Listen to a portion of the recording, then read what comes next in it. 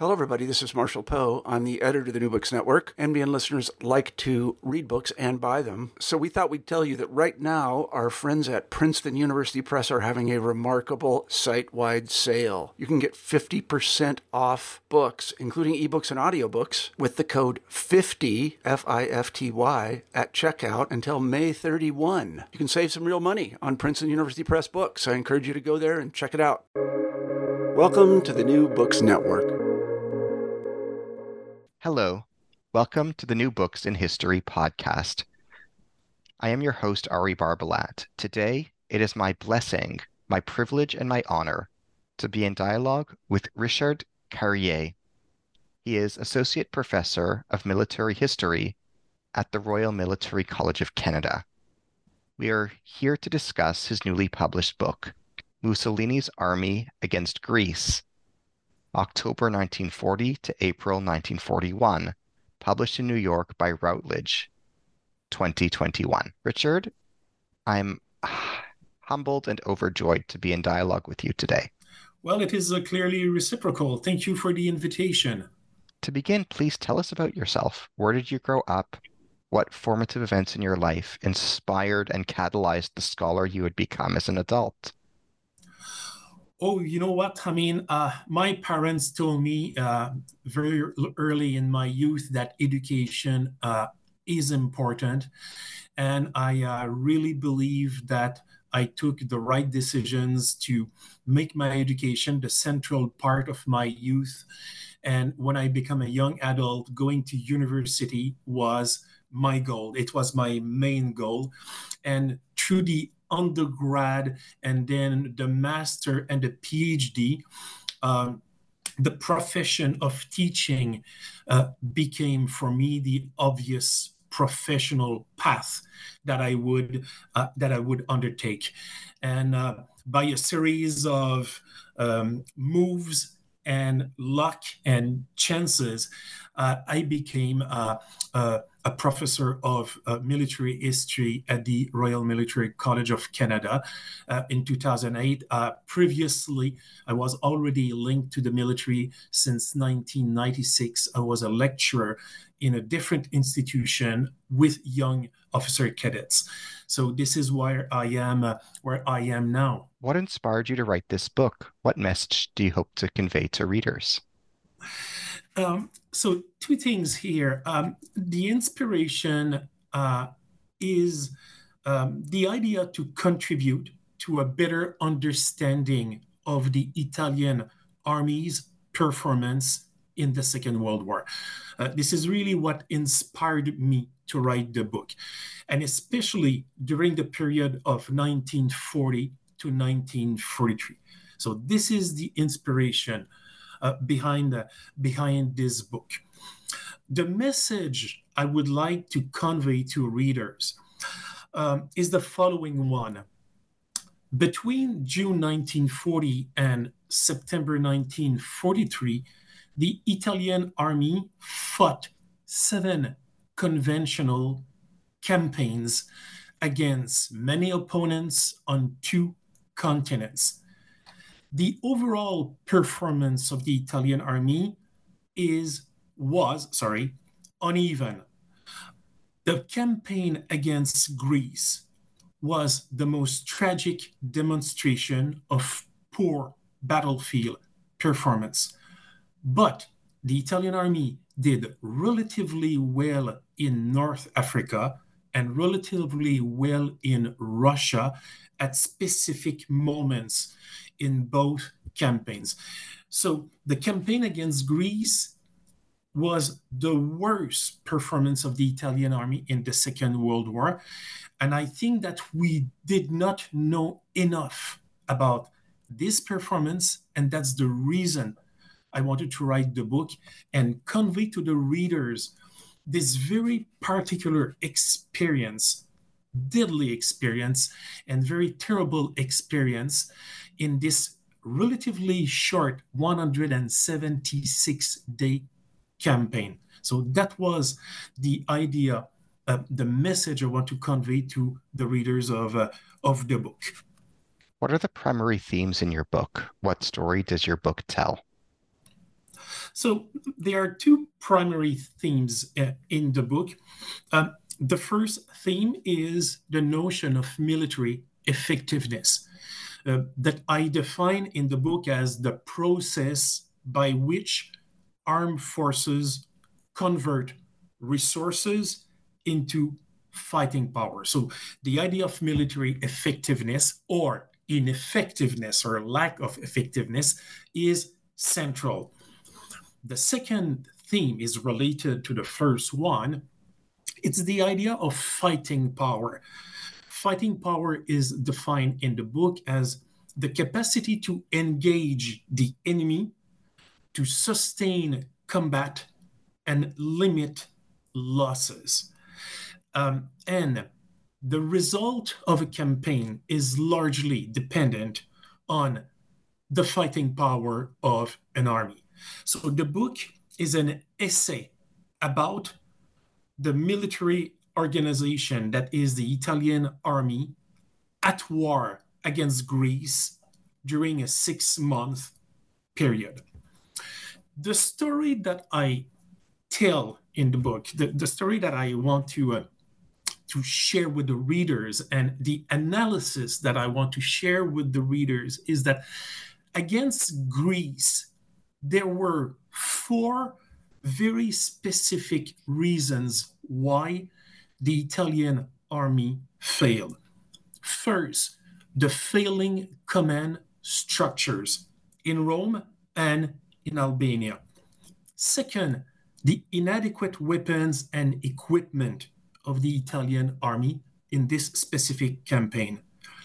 Third, the unprepared and unmotivated combatants. It was for the Italian combatants a very unpleasant, if I can use this word, experience compared to other campaigns of the Second World War. And fourth, the terrible logistics of the campaign. If we aggregate these 4 factors, I think it helps us to understand why the campaign was such a military fiasco and a political disaster for Benito Mussolini. And in the end, these 4 factors altogether, impacted negatively on the fighting power of the Italian army on the battlefield. We will see that later, how this low fighting power was, terrible in terms of impossibility to make any real success on the battlefield. So this is what the book tells about this campaign for the Italian army. What is your book's contribution to the history and historiography of World War II? I think for the history of the Second World War, my intention was to give a better understanding of one of the most neglected campaign of the war in Europe. Let me compare. The German campaign against France was spectacular. Everybody knew about that. The terrible collapse of France, the great German victory, and the war in the East was, with the launch of Operation Barbarossa, became the central campaign of the war in Europe before D-Day. The campaign against Greece is almost totally neglected in the history of the Second World War because it was short and because it ended with, again, a German quick victory. It was Mussolini's fault. It was an Italian disaster.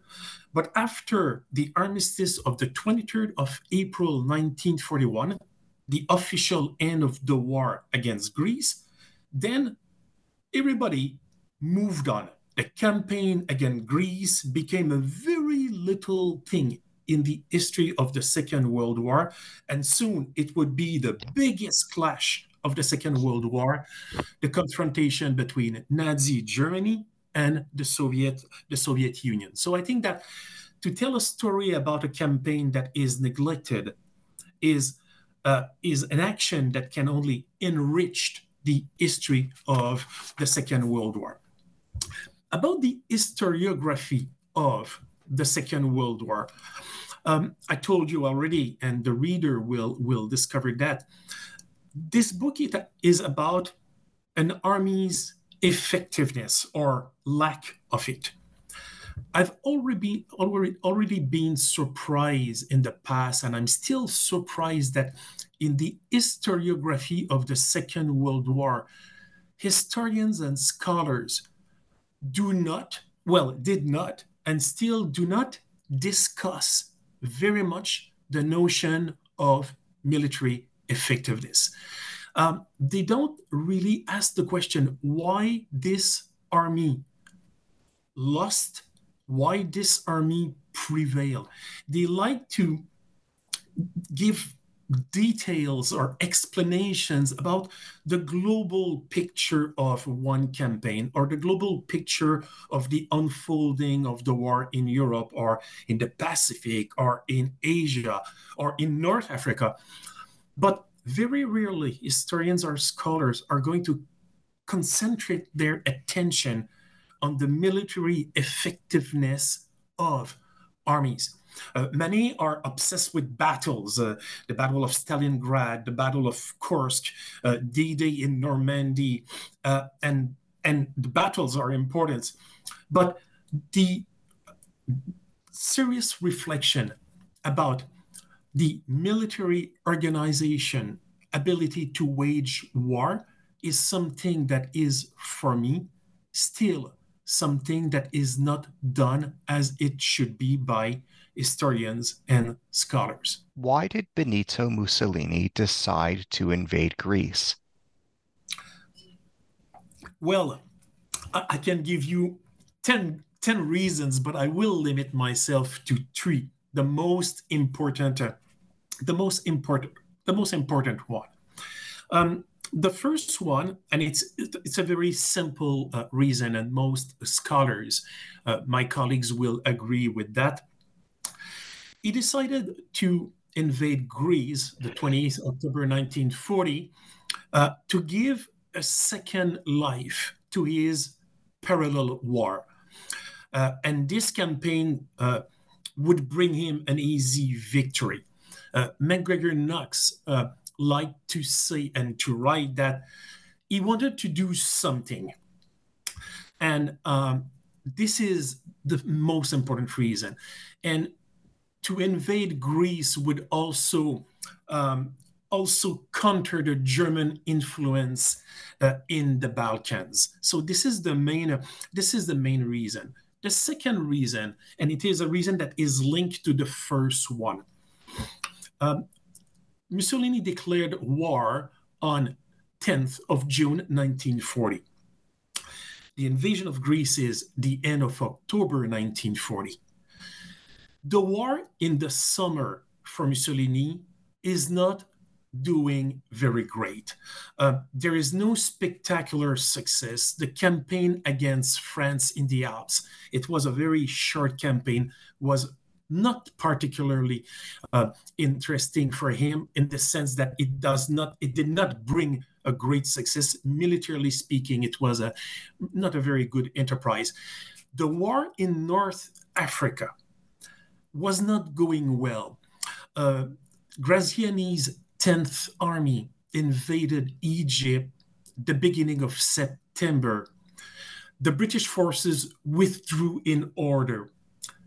And then nothing else happened. In East Africa, the unfolding of the war took place in a vacuum. So we are at the end of September 1940, the beginning of October 1940. Mussolini needed to do something to make sure that his parallel war, the war that he wants to fight in parallel of Hitler's war, is still alive. Why Greece? Well, Greece seemed to be the right enemy. A small country of 7 million people, almost no industry, and quite politically isolated in the sense that Greece was not part of a military structured alliance with a great power. So the enterprise seemed quite easy. Victory would be quite certain, and nobody would stop him to do that. These are the three reasons that are the most important ones to explain Mussolini's decision to invade Greece. What role did Marshal Pietro Badoglio play in the decision-making pertaining to Greece? This is an interesting question. I will start by saying that often in the history of the Second World War, where historians talk about the Greek campaign, they often present Marshal Badoglio's role in a very strange way, if I might say that. They like to believe that Badoglio was a break, that Badoglio was against the invasion. It is more complex than that. First, let me say a few words about Badoglio and the man he is in the summer and the fall of 1940. He is the chief of the Armed Forces General Staff. So he is the first military advisor of the dictator. This is on paper. On paper, he is the man calling the shots. It was not the reality. He still has in the army a lot of prestige. He is respected by many high-ranking officers in the Italian army, less in the Air Force, and not very much in the Navy. But he is not in 1940 the man who ended the conquest of Ethiopia in May 1936. That was the peak of his prestige. And very interestingly, when Mussolini decided to partake in the Spanish Civil War, Badoglio was not consulted. Badoglio was not part of the process of the decision making. He was really sidelined, completely sidelined by Mussolini and other military. So in the summer and the fall of 1940, the role of Badoglio as the chief of the Armed Forces General Staff was transformed. I'm just going to give you a few dates just to, understand the unfolding of the man's position. He was first informed by Mussolini about the dictator's intention to invade Greece in early July 1940. He said nothing. It was just a piece of information for him. On October the 14th, so we are a month later, Mussolini said to Badoglio that the intention was a full scale of Greece and not a minor operation in northwest Greece. To that, Badoglio replied, "We need 20 divisions to do that." The day after, we are 15th of October, there is a famous meeting where Badoglio where he backed the plan of invasion that was proposed by General Visconti Prasca, the commander-in-chief of the Italian forces in Albania. We have, this meeting has been recorded. We have evidence who was at that meeting, what was said at the meeting. And during the meeting, Badoglio did not say out loud that the invasion was wrong, that the plan was wrong, and that the victory would not be achieved. 2 days later, we are 17th of October, Badoglio had a meeting with the service chiefs, the Air Force, the Navy and the Army chiefs of staff. They all, had reservations about the invasion of Greece. They shared these reservations with Badoglio. The same day, Badoglio shared these reservations with Ciano, the Minister of Foreign Affairs.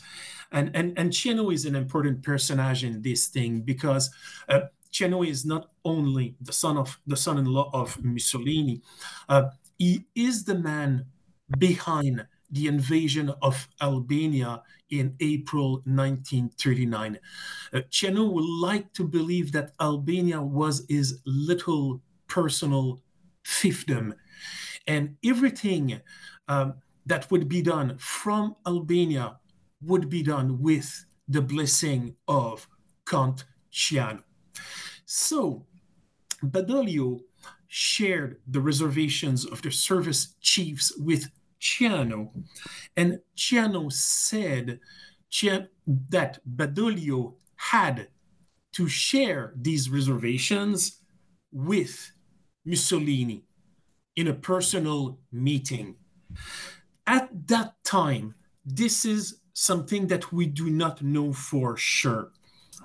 Seemingly, the same day or the morning of the following day, the 18th of October, Badoglio said, or supposedly said to Ubaldo Sodu, Undersecretary of War, a powerful man, that he would resign if the invasion takes place.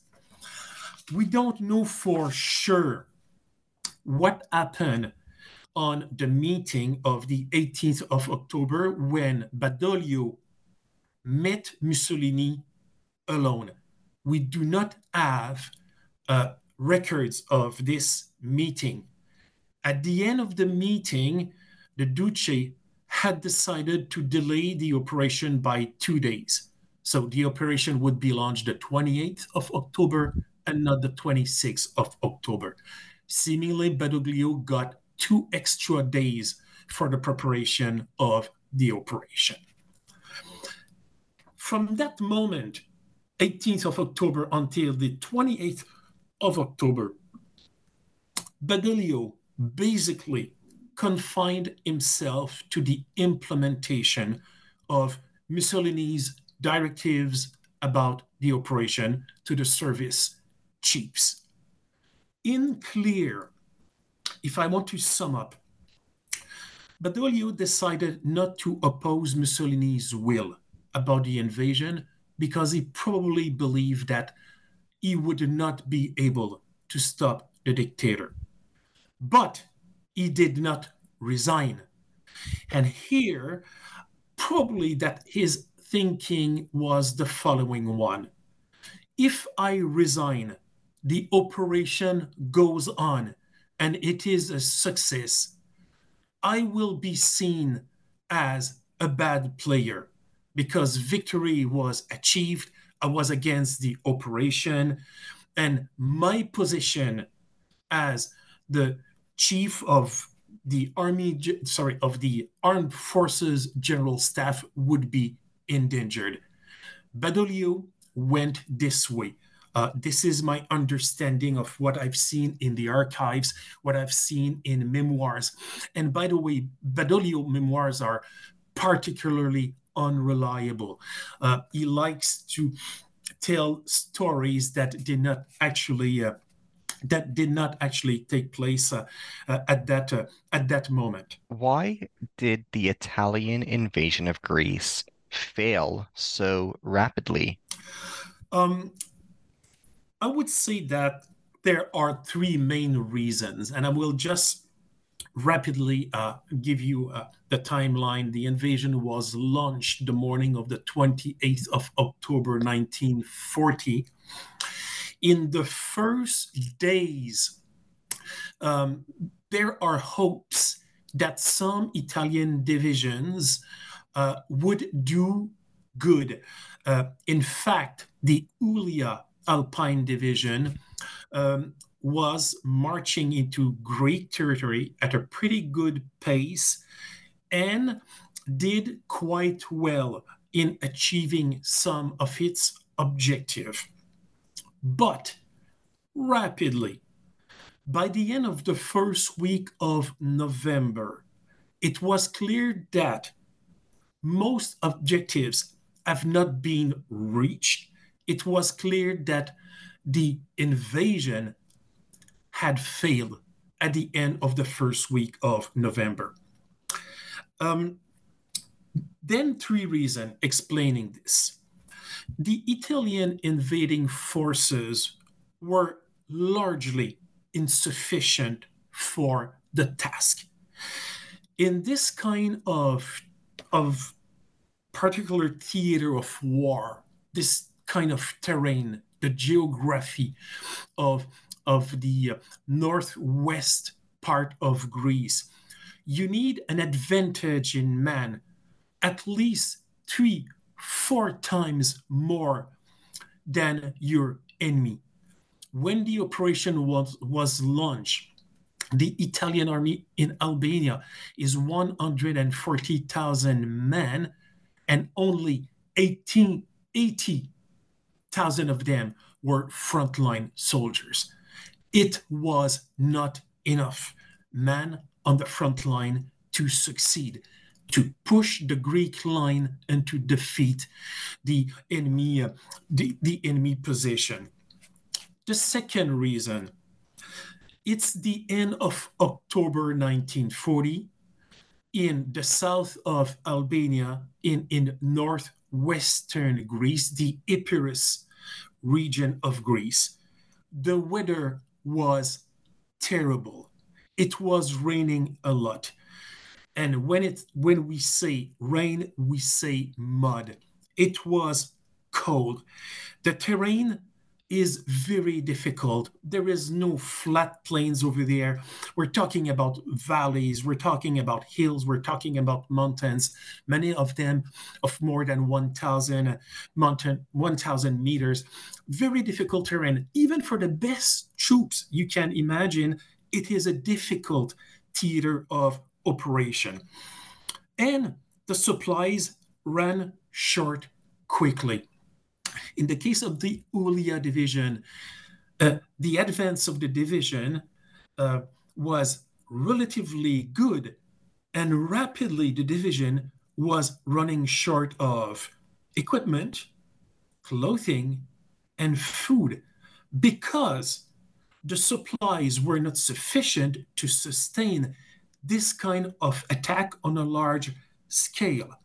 And the last point in my second point here, because the weather was bad, the Italian Air Force was incapable to support the troops on the ground. The weather was too bad. And the last reason why the invasion failed so rapidly, Mussolini and the military totally underestimated the determination of the Greek people, the Greek government, and the Greek army.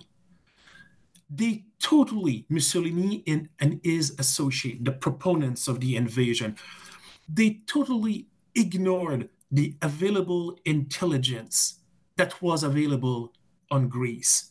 They totally ignored the reports coming from the Italian ambassador in Athens and from the Italian military attaché in Athens. I have seen the reports of the Servizio Informazione Militare.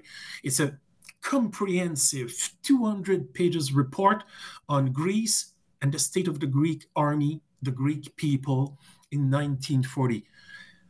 It was crazy to go against this report. This is what Mussolini did. So for these reasons, three main reasons, it was very, very unlikely that the invasion could succeed within 2 weeks or 3 weeks. It was in Mussolini's mind, the Italian troops were supposed to be in Athens at the end of the month of November. It never took place. Can you tell us about the different Greek and Italian army divisions involved in the conflict? How did they fare? Yes, certainly. First, and here it's difficult to be absolutely sure about the Greek figures because I am not a reader of the Greek language. I've never been in the Greek archives in Athens, so we have to be careful. The numbers and the figures that are in the book are aggregates of different sources. I have Greek sources, official sources. So I just want to make clear that basically when we're talking about figures, we're talking about ballparks, approximations. A Greek division was made of three infantry regiments, and usually it was something around 18,000 men. Very typical size for a division of a European army in 1939-1940. On the other side, the Italian army made a move before the Second World War to have smaller divisions, divisions on 2 regiments instead of 3 regiments. It is the only army in 1940 with divisions with only 2 regiments. In the case of the typical infantry division, it numbered 13,000 men, a little bit more in the case of an Alpine division, 14,700 men. So the typical Italian divisions that took part in the invasion of Greece were smaller divisions than Greek divisions. And because of that, if they suffer a lot of losses, it means that they become more fragile more rapidly than a typical Greek division. Second point of comparison about the two armies. A Greek division, and this is very important, had in general 70% more light machine guns and machine guns than the Italian equivalent division. It is a lot. More machine guns, more light machine guns than the Italians. A Greek division had less mortars, had less infantry support guns, the guns that are used by the infantry units to support their action, and they also had less artillery. But all of this was the data on paper. It's not the reality of combat. Let me give you a very good example. In the typical Italian division, you have more 81 millimeter mortars than in the Greek division. But from the very moment that the Greek counteroffensive took place, it means that Italian infantrymen, when they were withdrawing, left behind a lot of equipment, mortars of 45 millimeters, and also a lot of the 81 very precious mortars. Because the 81 millimeter mortar is a heavy weapon to transport, and they did not, the Italian infantrymen, have the backpack to dismantle the gun and to take the gun with them in the withdrawal. In the end, and we know that because we have pictures of this, we have archival evidence of that in the Italian archives, that many times we find Greek units fighting with Italian grenades, Italian 45 millimeter mortars, and also 81 millimeter Italian mortars that have been left on the battlefield by retreating units. So that's the reason why the comparison on paper before the beginning of the invasion is one thing, and what happened on the battlefield and what equipment and weaponry left on the battlefield was making a difference. an additional point, and this is interesting, the Italian army deployed one armored division in the campaign, the Centoro armored division. The armored division was deployed in, if I remember, something like the end of November, early December. The Greeks had no deployment of an armored division. They had a mechanized formation, but it did not partake in the campaign. That is interesting because the deployment of an armored division in this theater of operation was not a very good idea, and I will talk about this later on. But the possibility of an armored division in the northwestern part of Greece, the Epirus, in a very mountainous theater of operation with very, very primitive roads and very bad tracks, made the armored division a very easy target for Greek gunners. I might be back later on this. And a final point about, two other things about the respective armies. The Italian invading divisions were at full strength in personnel. So, 13 or 14,000 men in each division that were taking part.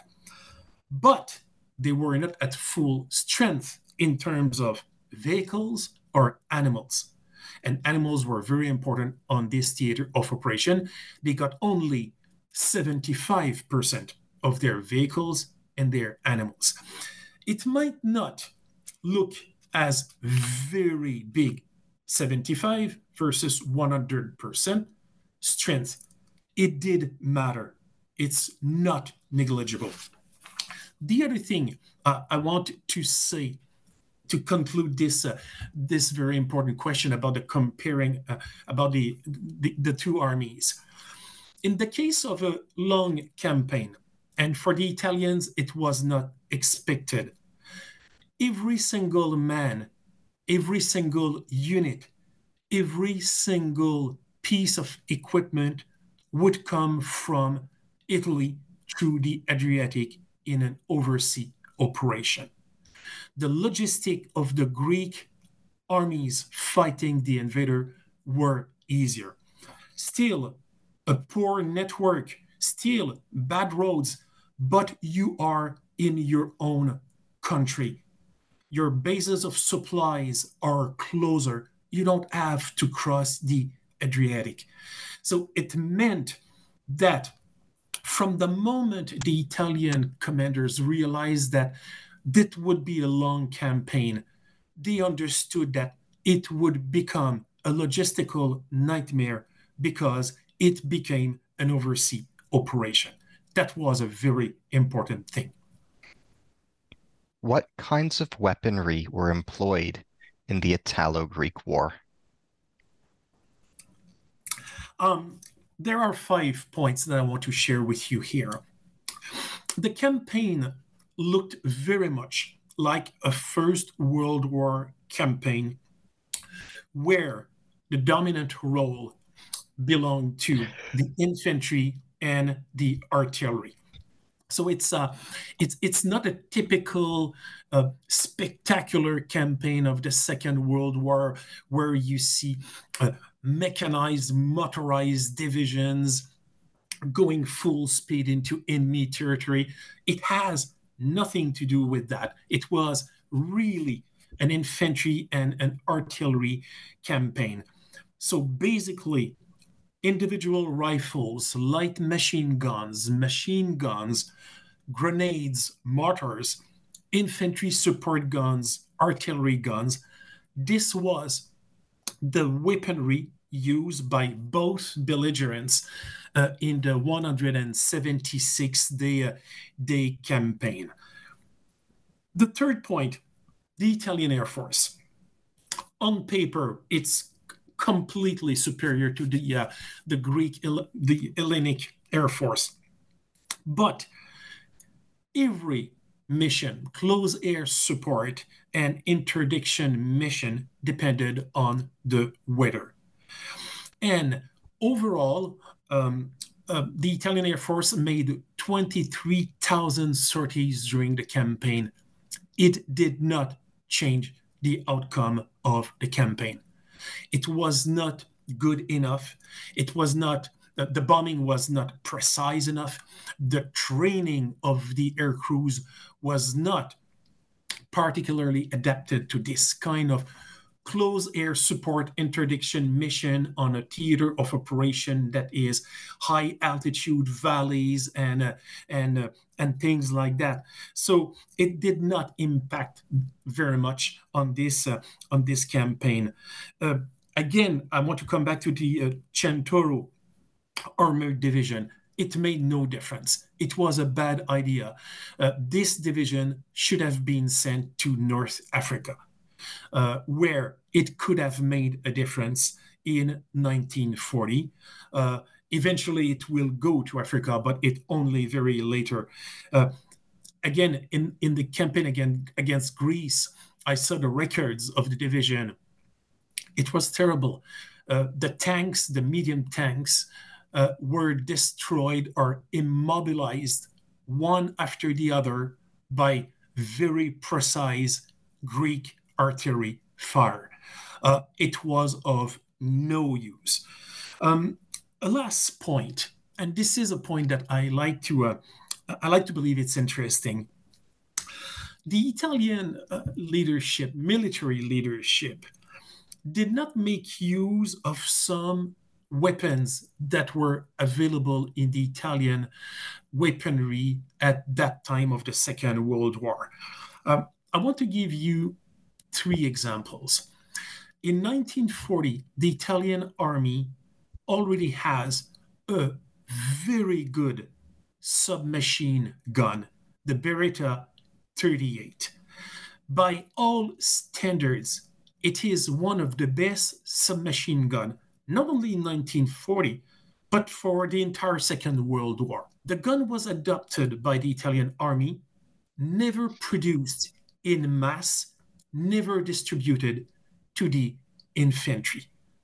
Only a couple of hundreds are going to go to the Carabinieri and other elite forces, eventually the Folgori airborne unit. So total absence of the submachine gun in the Italian infantry that could have made a difference for a platoon leader or a section leader in close quarter action against enemy troops. 2 other things. They had flamethrowers. Flamethrowers have been used by many armies in the Second World War for specific actions on the battlefield. They are terrible weapons to use, but they are deadly when they are used in specific actions. And they also have psychological effects because of what they are. The Italian army did not use flamethrowers against Greek units in the campaign. They did use flamethrowers in Russia later when they were deployed against the Red Army. They were also deployed in North Africa, where flamethrowers were used also on some occasions. A last little piece of equipment that is very interesting. In close quarter actions and clashes and battles in the mountains of Albania, when the war is on Albania after the Greek counteroffensive, the ability to conceal your positions is important. The ability to conceal your defensive positions is important. The ability to conceal your troops moving forward on the offensive is important. In both cases, smoke bombs or smoke grenades would have been very useful. They were not used during the campaign. We don't know why exactly. Cavallero, in March 19, Cavallero is at that time commander-in-chief of the forces and also chief of Commando Supremo at that time. At the end of March 1941, he asked permission to Mussolini to use smoke bombs because the Greek did use them in some action. It's a very, very intriguing point here, why the Italians were so careful not to use some weapons, and especially the weapons that are related to the chemical aspects of weaponry. The Germans were also aware about the possibility of the Italian using chemical weapons, and very rapidly the Italians reassured the Germans were not going to use chemical weapons in this campaign. But it went as far as not using smoke bombs or smoke grenades, which was a very, very bad mistake, if you want my opinion. On page 135, you read as follows. The combatants' poor training and deficient military preparation found their origins in two main factors.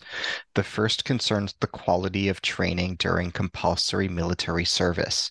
For many administrative and financial reasons, the 18-month service offered in reality no more than 3 or 4 months of actual training, the rest of the time being dedicated to regimental duties. Compared to the 24-month military service of the Greek conscripts, it was truly nothing.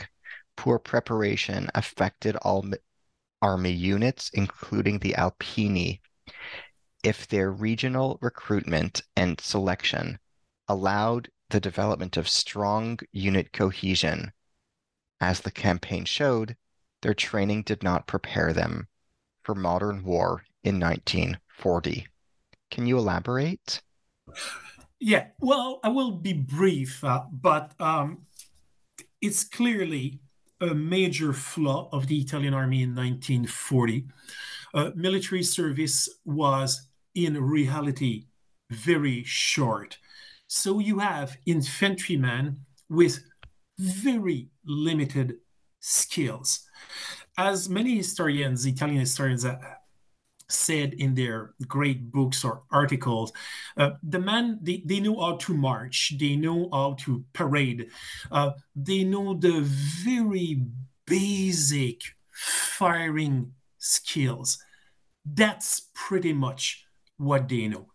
It means that at the section and the platoon level, the infantrymen and their officers have no idea how to operate on a difficult terrain against an enemy that is firing at them. On the offensive, the Italian troops, when they came under fire, instead of dispersing, they massed themselves together. It means that when the Greek gunners were able to see them, they became very easy targets.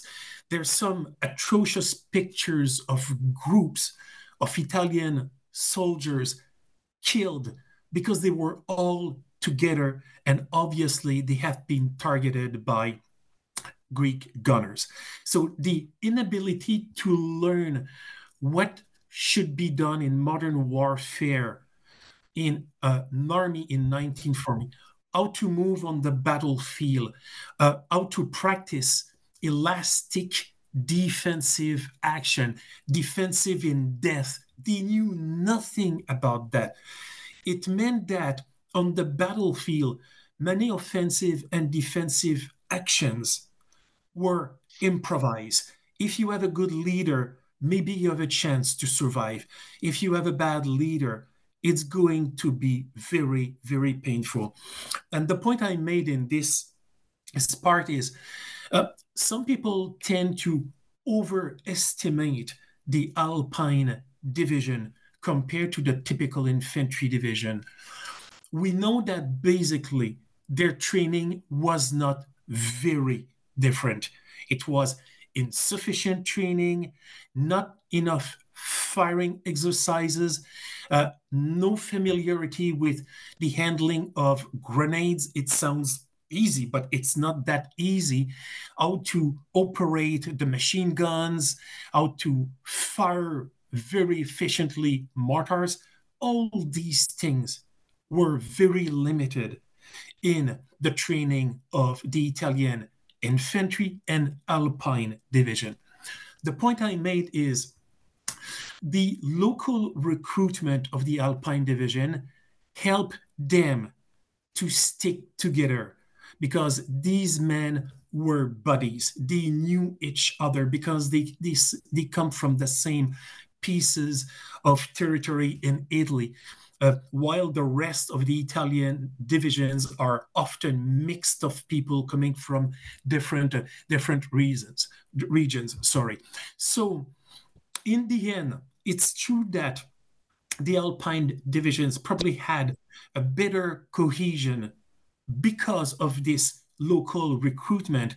But in terms of fighting power on the battlefield, it was not significantly different than a typical Italian infantry division. Can you tell us about the importance of logistics in the Italian army's ability to fight? I can say a few things about that. After the failure of the invasion, first week of November, by the end of the first week of November, it is clear the invasion had failed.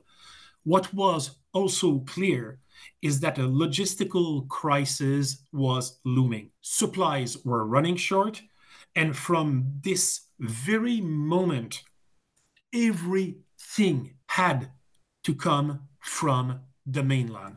This is the situation. We discussed this a little bit earlier in our interview. So everything came from Italy.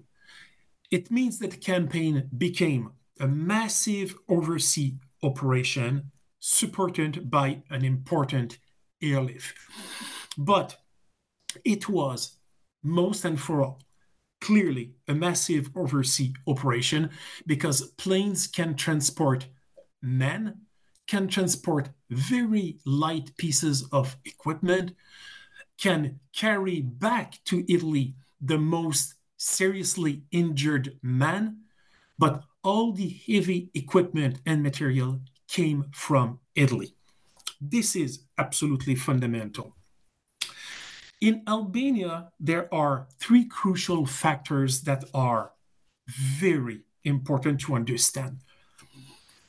The parts of Italy were modern for Italy in 1940.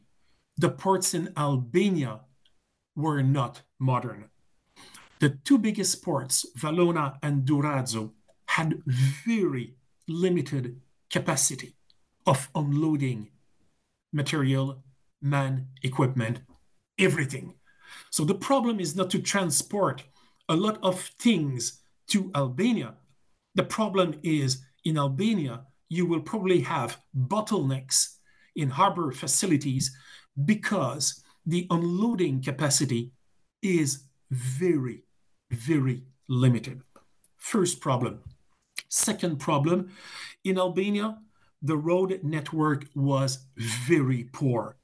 It meant that to be able to supply two armies, 11th armies, 9th armies, the Italian had virtually to build from scratch a network of roads to support these two armies. And if you do that, you understand that you need thousands of trucks to supply both armies. Third little point about that, this is very interesting. You cannot reach the front line with motor vehicles. You can only reach the front lines with animals, mules. So let's take the example of men. Men are leaving Durazzo or Valona in trucks. They go to a specific point because the trucks cannot go further anymore. From then to the front line, the men are marching.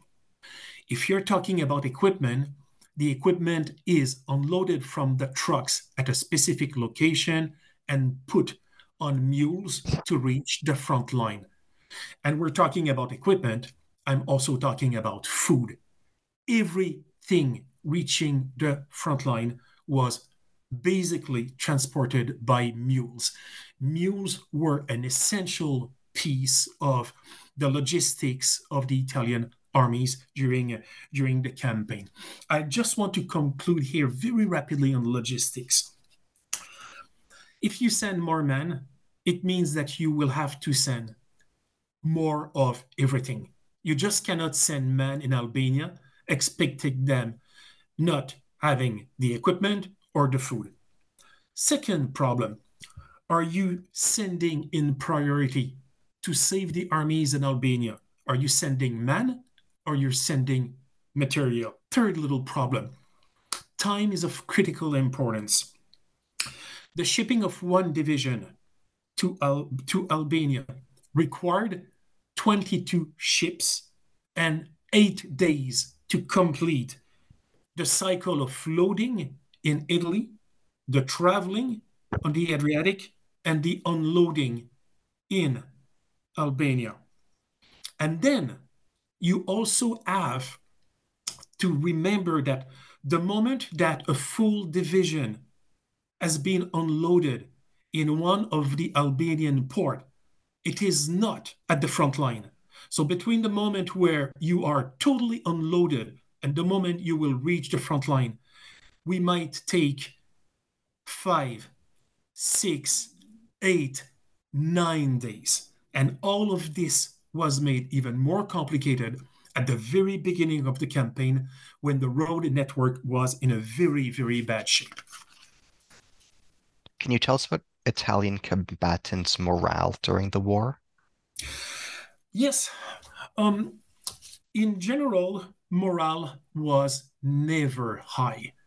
It was not always bad. This is the most general appreciation I make in the book. I can also say that morale fluctuated. That's the introduction to my answer. Two things influence morale. First, the unfolding of the military operations.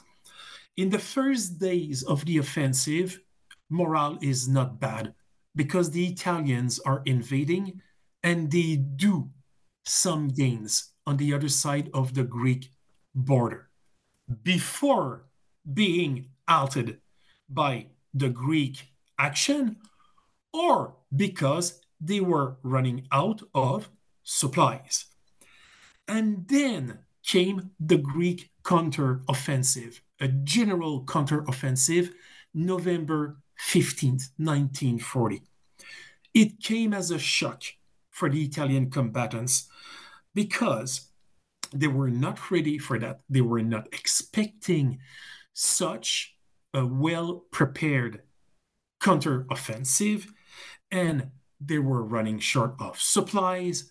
And then the Italian combatants had no choice, and the Italian generals had no choice to withdraw the line. It means retreat. And they retreated, and they retreated. A retreat is never good for morale unless it is perfectly executed by very skilled divisional commanders, Army Corps commanders, and Army commanders, which was not the case in November and December and even January. So I would say that morale was pretty bad in November, December, January. It became better in February when it was clear for everybody that the Italian line will hold the Greek pressure. But it took time. And it also took time for morale to be good because the men needed everything. They need absolutely everything: clothing, food, equipment, ammunition. And when all these things were not coming properly to the units, it was always detrimental to morale. And I just want to add very rapidly 3 things. In Albania, for most of the campaign, the Greek soldiers were hungry. They never had enough food. Food was always at the core of the logistical problem suffered by two armies. Medical services were insufficient at least until January 1941. If you are injured and you know that the medical services are not good enough, you are not in a position to have a good attitude or a good morale. And a last point, the postal service was terrible. It took basically weeks for men on the front line to receive letters from home. And we all know, military historians and military sociologists, the importance of the postal service because it keeps the man in contact with their family. At least until January, it was a very problematic aspect of the combatant's life. What were the specific numbers of Italian casualties and Greek casualties in the conflict? Yes, it is an interesting point here. We know for sure, and it is an approximation, but the approximation is the best one I've seen over years of research, that the campaign cost between 20 and 23,000 Italian men, the life of man.